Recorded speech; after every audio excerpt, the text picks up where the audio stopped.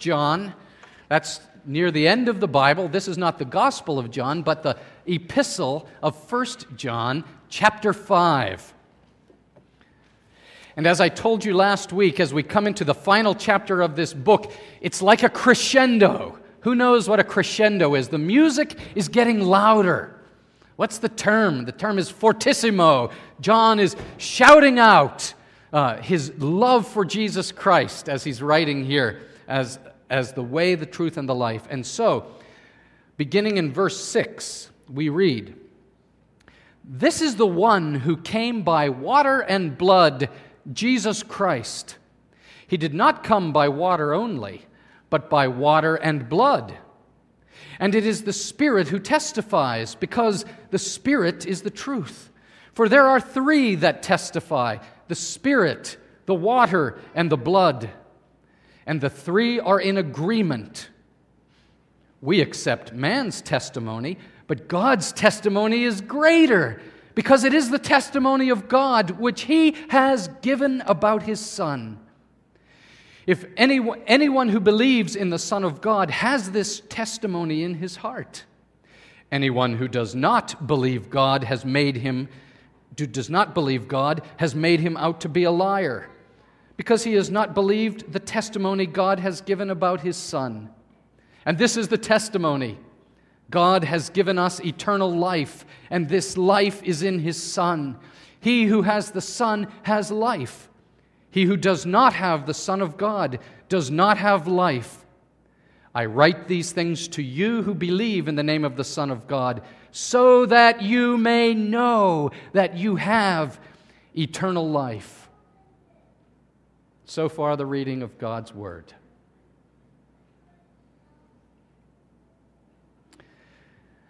Do you ever wonder, am I going to get to heaven when I die? Am I really a Christian? Sometimes I feel in my feelings like I don't measure up. And I wonder, do I really belong to the Lord? And at the end of my life, will I find that all my involvement in Christian things was for nothing and I would be lost? We call that doubt.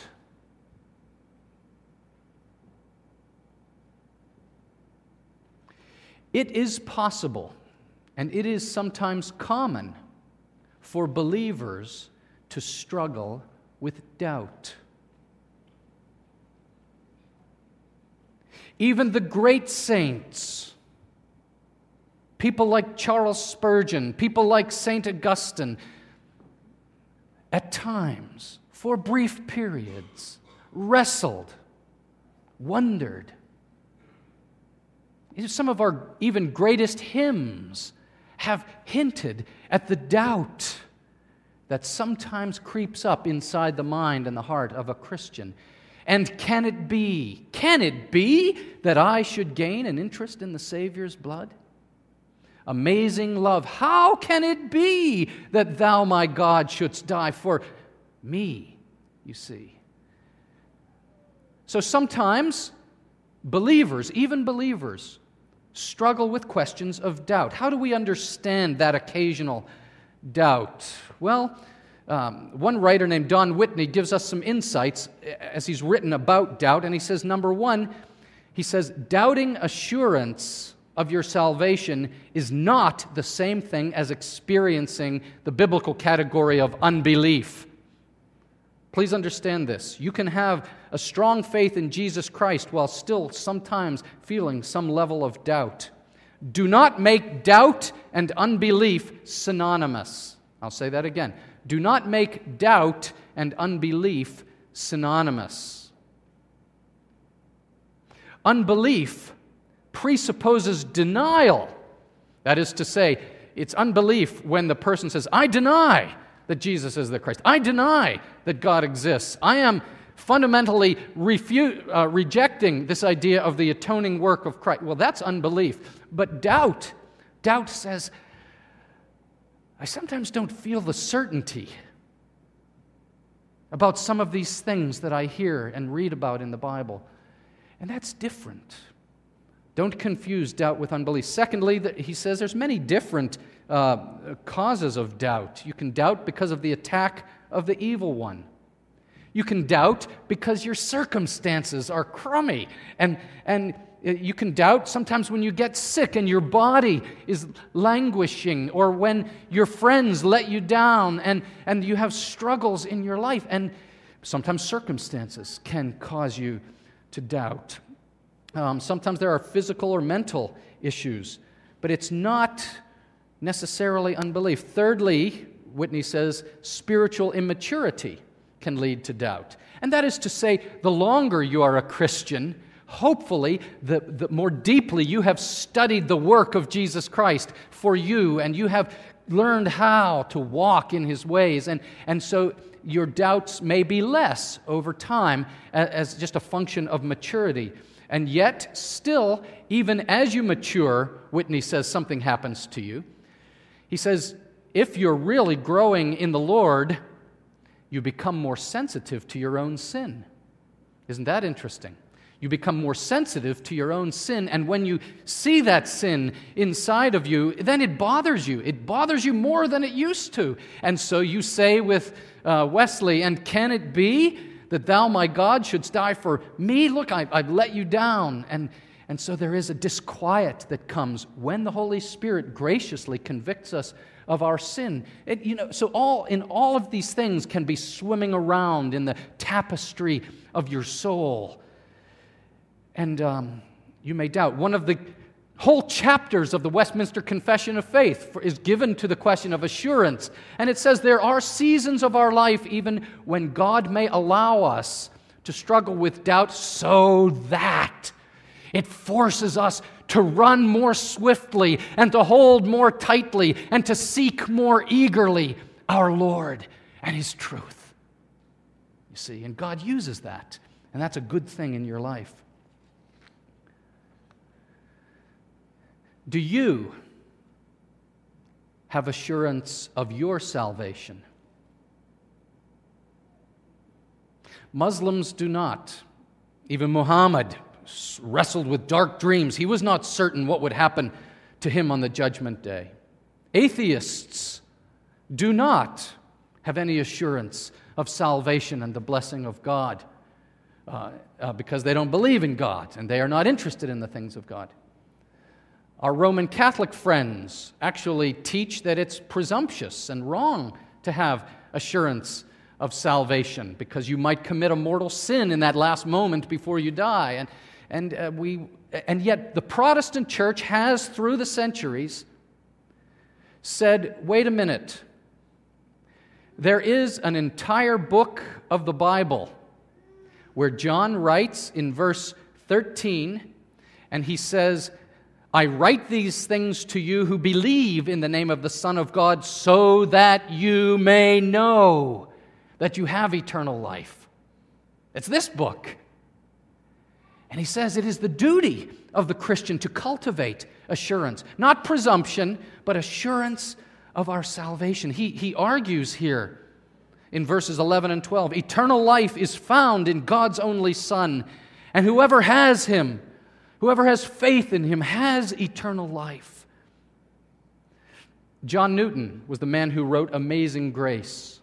And John Newton was one of those who occasionally struggled with doubt. And what John Newton said is that when the Christian is living with doubt, it's like he's walking along with a thorn in his foot. He's still moving to the destination, but it hurts every day. And Newton therefore said, I need to cultivate assurance in my soul so that I can rest confidently in the person and work of Jesus Christ on my behalf. And I don't look to myself to save myself, but I look to Him, and I see Him high and lifted up, and He draws me, and I am saved, and I know it. And that pulls out the thorn, Newton says. You know, in the Gospel of John, that's the big book. In the Gospel of John, at the very end of the Gospel of John, chapter 20, verse 31, John says this. This is not this book. This is his Gospel of John. He says, I write so that you may know that Jesus is the Christ, the Son of God, and that by believing you may have life in his name. Why did he write the Gospel? He wrote that Matthew, Mark, Luke, Gospel of John for the express purpose of persuading unbelievers that they should believe in Jesus. It was an evangelistic book. And so when my non-Christian friends, say to me, Pastor John, what should I read? Where should I start? I'm interested in learning more about the Lord. I often say to them, let's go to the Gospel of John. That's a very good place to start because we know why he wrote it. He wrote it to persuade people to believe. But our book, the book of 1 John, that he wrote at the end of his life, he's writing to Christians, and I'm so happy why he wrote it. He's now saying to Christians, I write so that you may know, verse 13, that you have eternal life. Now, in another sense, this is tricky. Because Jesus taught that it was actually possible for unbelievers to think they had salvation when they didn't. And if there is one passage of the Bible in my regular Bible reading through the Bible I always cringe when I get to, it's Matthew chapter 7. And one of the scariest parts of the Bible, I want to turn the page too quickly, is that place where Jesus says on the judgment day, people will come to me and say, Lord, Lord, did I not do all these religious things for you? And I will say to them, depart from me, I never knew you, you workers of lawlessness. Oh, is that not like the worst verse in the Bible? Could you imagine hearing those words from Jesus? Here's the guy who thought he actually had assurance, but he in fact was not saved, did not belong to the Lord. He did not know the Lord, and so the Lord did not know him. And this is why this book of 1 John is so important. Because what we've discovered, and this is really the second point this morning, what we've discovered is that John has given us ways to look at ourselves and to pay attention to ourselves, to examine ourselves, not to save ourselves, but to just look and say, am I really a Christian? And woven through our studies together this summer have been these three tests. Three tests. Do you remember what they are? He says in just a few verses earlier that we looked at last week, verses 1 through 3, he says, everyone who believes that Jesus is the Christ is born of God. That's the doctrinal test. And then everyone who loves the Father loves his child as well. And this is how we know we love the children of God. So there's the social test. Do you love the children of God? And then he says, and this is how you know, this is love for God, to obey his commands. And you love by carrying out his commands. And this is the moral test. Do you walk in his ways and orient your life toward his commandments? And think about these three tests. He says, just take a look, reflect, and listen. This first test, he says there must be this fundamental orientation of our heart and life to Jesus Christ, the incarnate Son of God, the only Savior of sinners. That's what we asked Marvin. Do you believe in the Lord Jesus Christ as the Son of God and Savior of sinners? And do you receive and rest on him alone for salvation as he is offered in the gospel? And Marvin, as each of you who joined the church, said yes.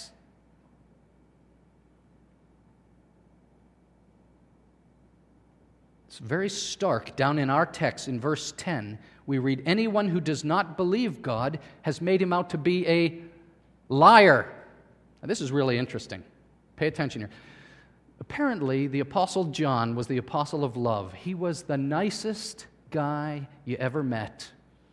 Tradition says when he was old and dying, they carried him around from church to church, and he patted people on the heads, saying, little children love each other. Little children love each other.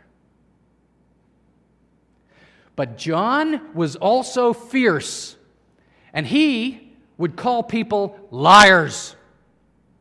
And all through this book is this word liar.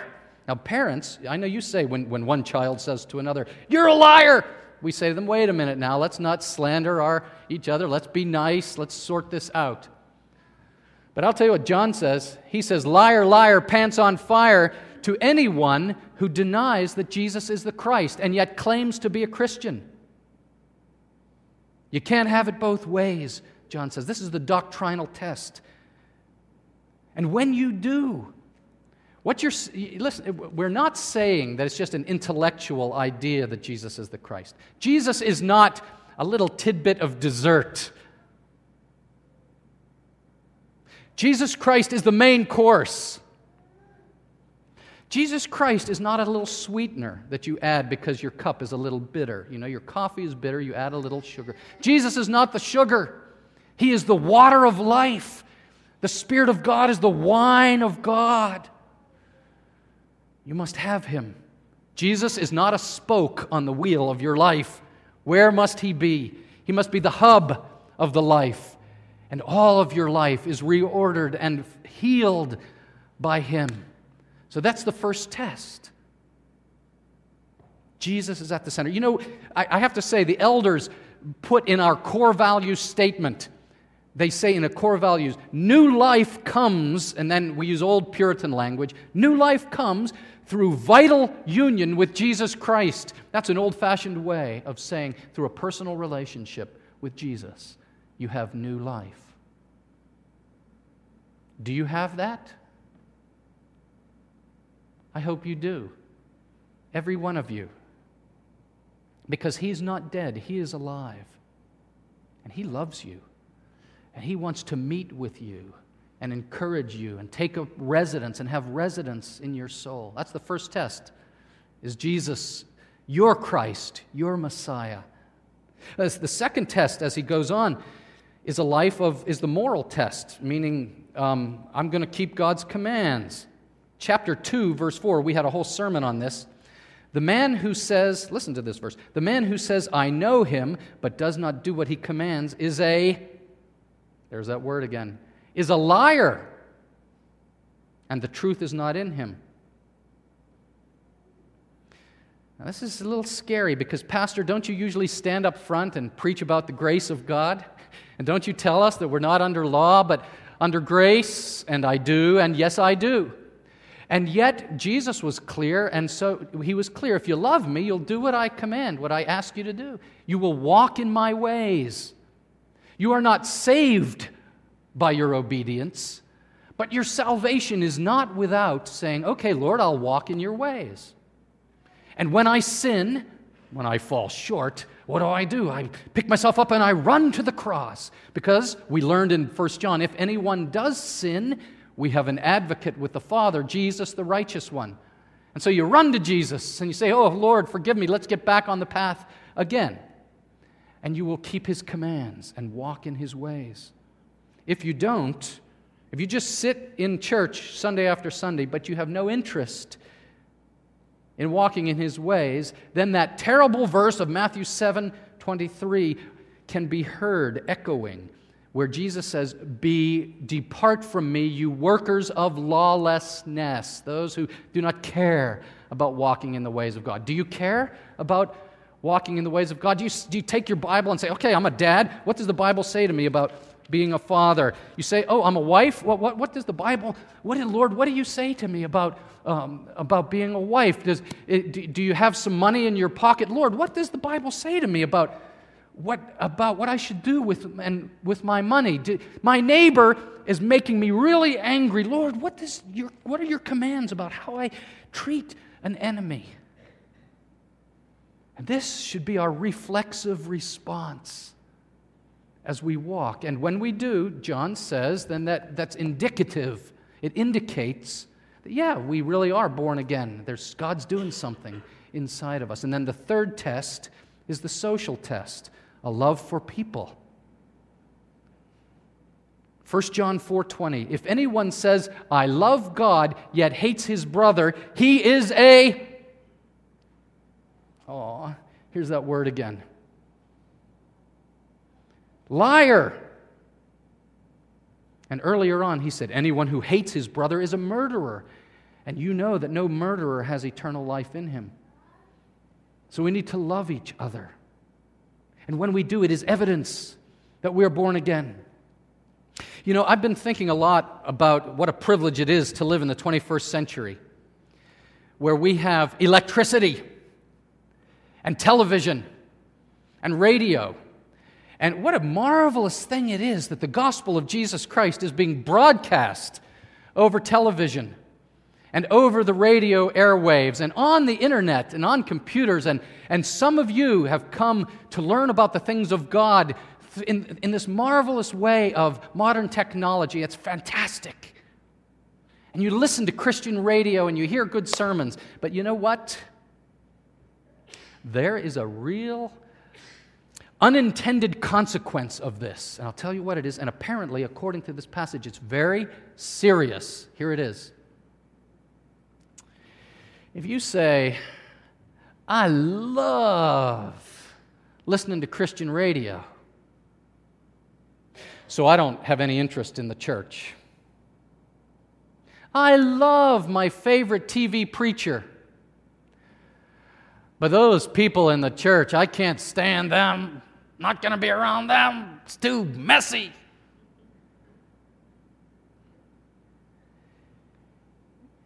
If you say, thank you, Lord, for this wonderful religion through the airways, but I have no time or interest for fellowship or for the people of God or for confessing my struggles or bearing someone else's burden or working together. If you say that, you might be a liar. Because it's a serious problem, this law of unintended consequences. Christian broadcasting is wonderful, but if it creates a whole array of people who don't love their brothers and sisters, there is a danger, a slippery slope, according to this test, this social test. So do you really know him? Well, I'll ask you this. Do you know him? You know, if your stockbroker calls you up and your stockbroker says, I have this hot tip. I believe that if you buy stock X, Y, and Z, it's going to triple in the next week. So I'm calling you to get permission to take $10,000 out of your money market account so we can invest it in stock X, Y, and Z. Because I think it's going to triple in the next week. And you say, wow, sounds like a great investment. Let me just ask you a question. How much of your own money have you put in that stock? And he says, oh, well, none. But you're telling me it's going to triple, right? I should invest my... Does your stockbroker really believe that it's going to triple? No, I don't think so. He may talk the talk, but he has not believed the testimony in his heart. You see, in our passage today, he says you have it in your heart. It is not just an academic exercise that we're talking about here, confessing that Jesus is the Christ. You are staking your life on it. You're putting your money where your mouth is. That's what he's saying. And when you do that, you pass the test. Now he goes on, and it's really interesting, point 3, he goes on in verses 6 through 10, and he talks about these testimonies. He says you either accept the testimonies, here we go again, or you call God a liar. So which one is you? Which one is me? What testimonies? This is really interesting. Pay attention here. Here's what's going on. John writes of these testimonies about the water and the blood. And if to a modern reader, it says Jesus came by the water and the blood, we say, what is that all about? But I want to tell you that right now, the Apostle John is fighting for the soul of the ancient church. Right now, he knows that there are teachers who have come into the church. And these teachers have come and they've said, yes, Jesus was anointed the Messiah when he was baptized in the River Jordan. He came by water. But then they taught that messianic spirit left Jesus before he died on the cross because they could not bear the thought that the Messiah of God would suffer a vulgar and bloody death. Salvation could not be by the Son of God dying for my sins. Instead, they taught, yes, he came by water. He was anointed the Messiah at his baptism, but now salvation comes through discovering the secret knowledge of him, and we have that secret knowledge, and so you should listen to us. And John says, what? The testimony is not just the water of his baptism. The testimony is his blood. He came and he died, and he made, we learned the word propitiation for our sins. He himself was the atoning sacrifice for our sins. You cannot have a Christless Christianity. You cannot have a crossless Christianity. And John won't have it. The modern mind, we still struggle with this today, in the world today. In my parents' generation, the great scandal was belief in miracles. Because this was the great modern time when people were scientists and engineers, and we just didn't believe that people rose from the dead, and we didn't believe that limbs could be lengthened and that blind eyes could be restored. We thought it was all make-believe. It was just a myth, they said, and that was the sort of the scandal, and so they tried to demythologize Christianity. But the scandal today, my friends, the scandal today is not disbelief in miracles. Lots of unbelievers still believe in extraordinary happenings. The scandal today is the cross. That you need a blood atonement to reconcile you to a holy God. And that is offensive today, just as it was offensive in the first century. And so do you accept the testimony of the blood of Jesus? Or do you call God a liar? And then he goes on and he talks about God's testimony and what's going on. He says the witness of God is greater than the witness of man, which makes perfect sense, doesn't it? If God has announced that Jesus is the Christ, then you should believe that Jesus is the Christ, or else just come right out and say, I think God is a liar. Here you need to know your New Testament, because when Jesus was baptized in the River Jordan, remember, the heavens parted and the Spirit came on him like a dove, and God said, this is my Son, in whom I am well pleased. And on the mountain of transfiguration, there's Peter, James, and John, and the Shekinah glory is manifested, and they stand there, their mouths open, but they are speechless, and the voice came from heaven, from God, this is my Son. Listen to him. And even in John chapter 12, at the end of the Passion Week, as Jesus is wrestling, my heart is troubled. What shall I say, Father? Save me from this hour? No, it was for this very reason I came to the Father. Father, glorify your name. And then this verse. Have you ever read this verse? Then a voice came from heaven. I have glorified it and will glorify it again. The crowd that was there and heard it said it had thundered. Others thought an angel had spoken. But God had spoken. I will glorify myself in you, my Son. Verse 10. Anyone who believes in the Son of God has this testimony in his heart.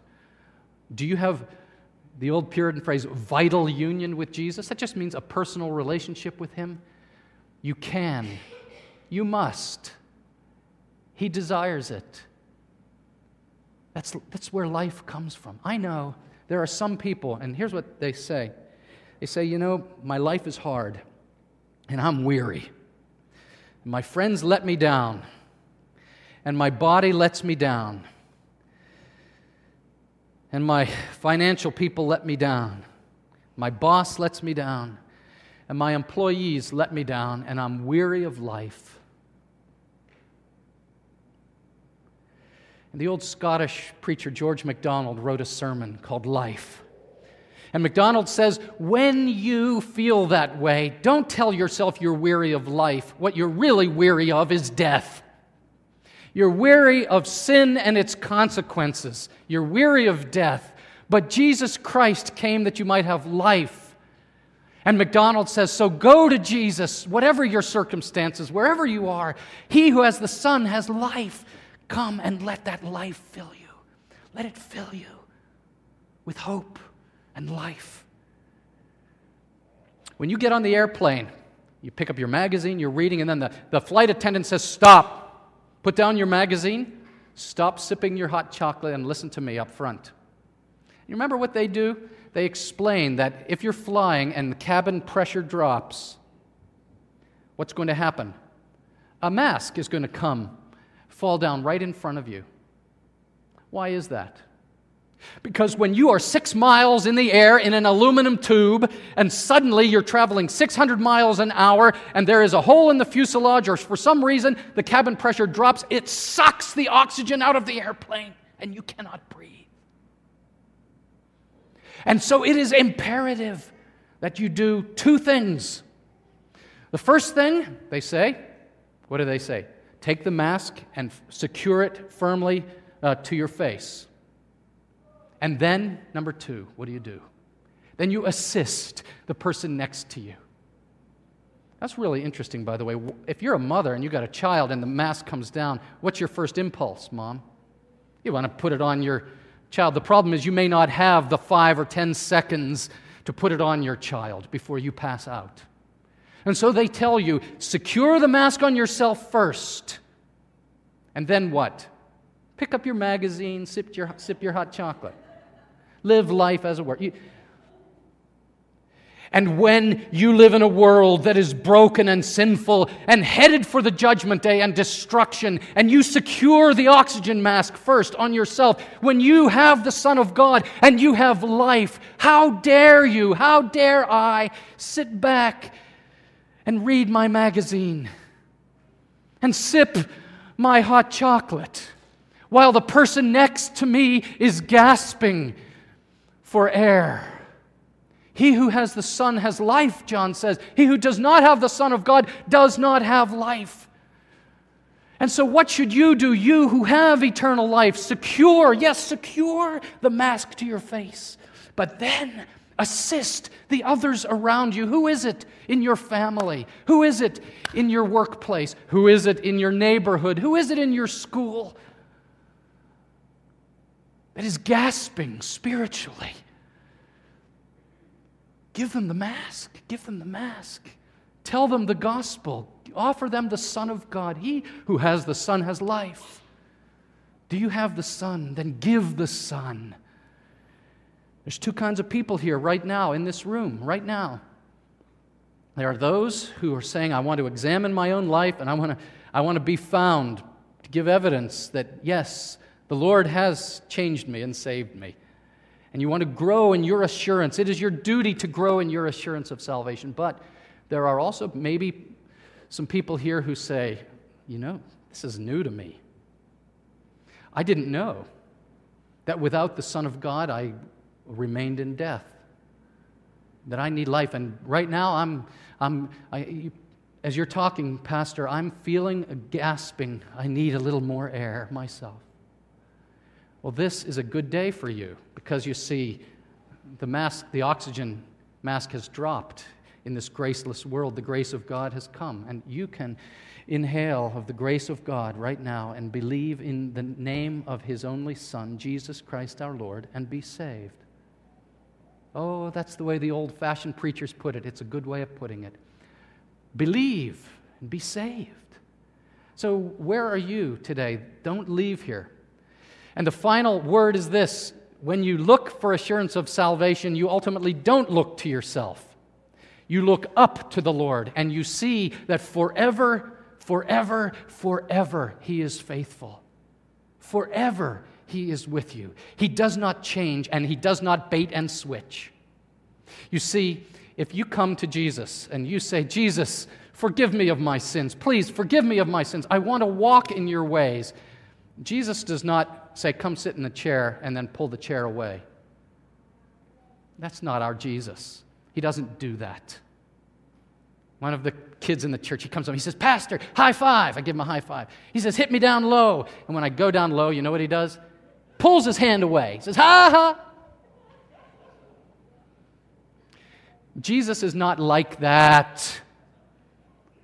When you humble yourself before Him, when you look to Him, He will come in. Whoever seeks will find. Whoever knocks, the door will be opened. So right now, would you bow your heads and pray with me? And let's all come to Him and find life, the life that's truly life. Our Father, we know that earth has lost its cabin pressure.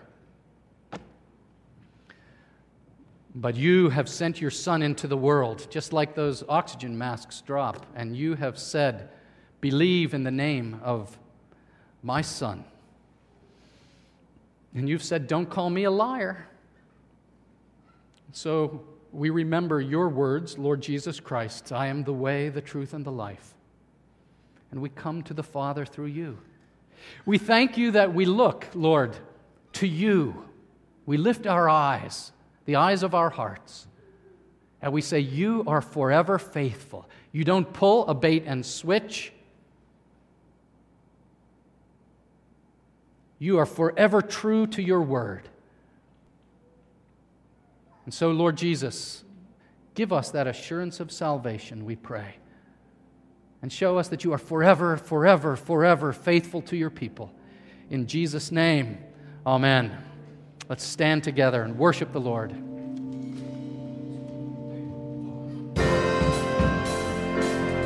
We love to sing this song.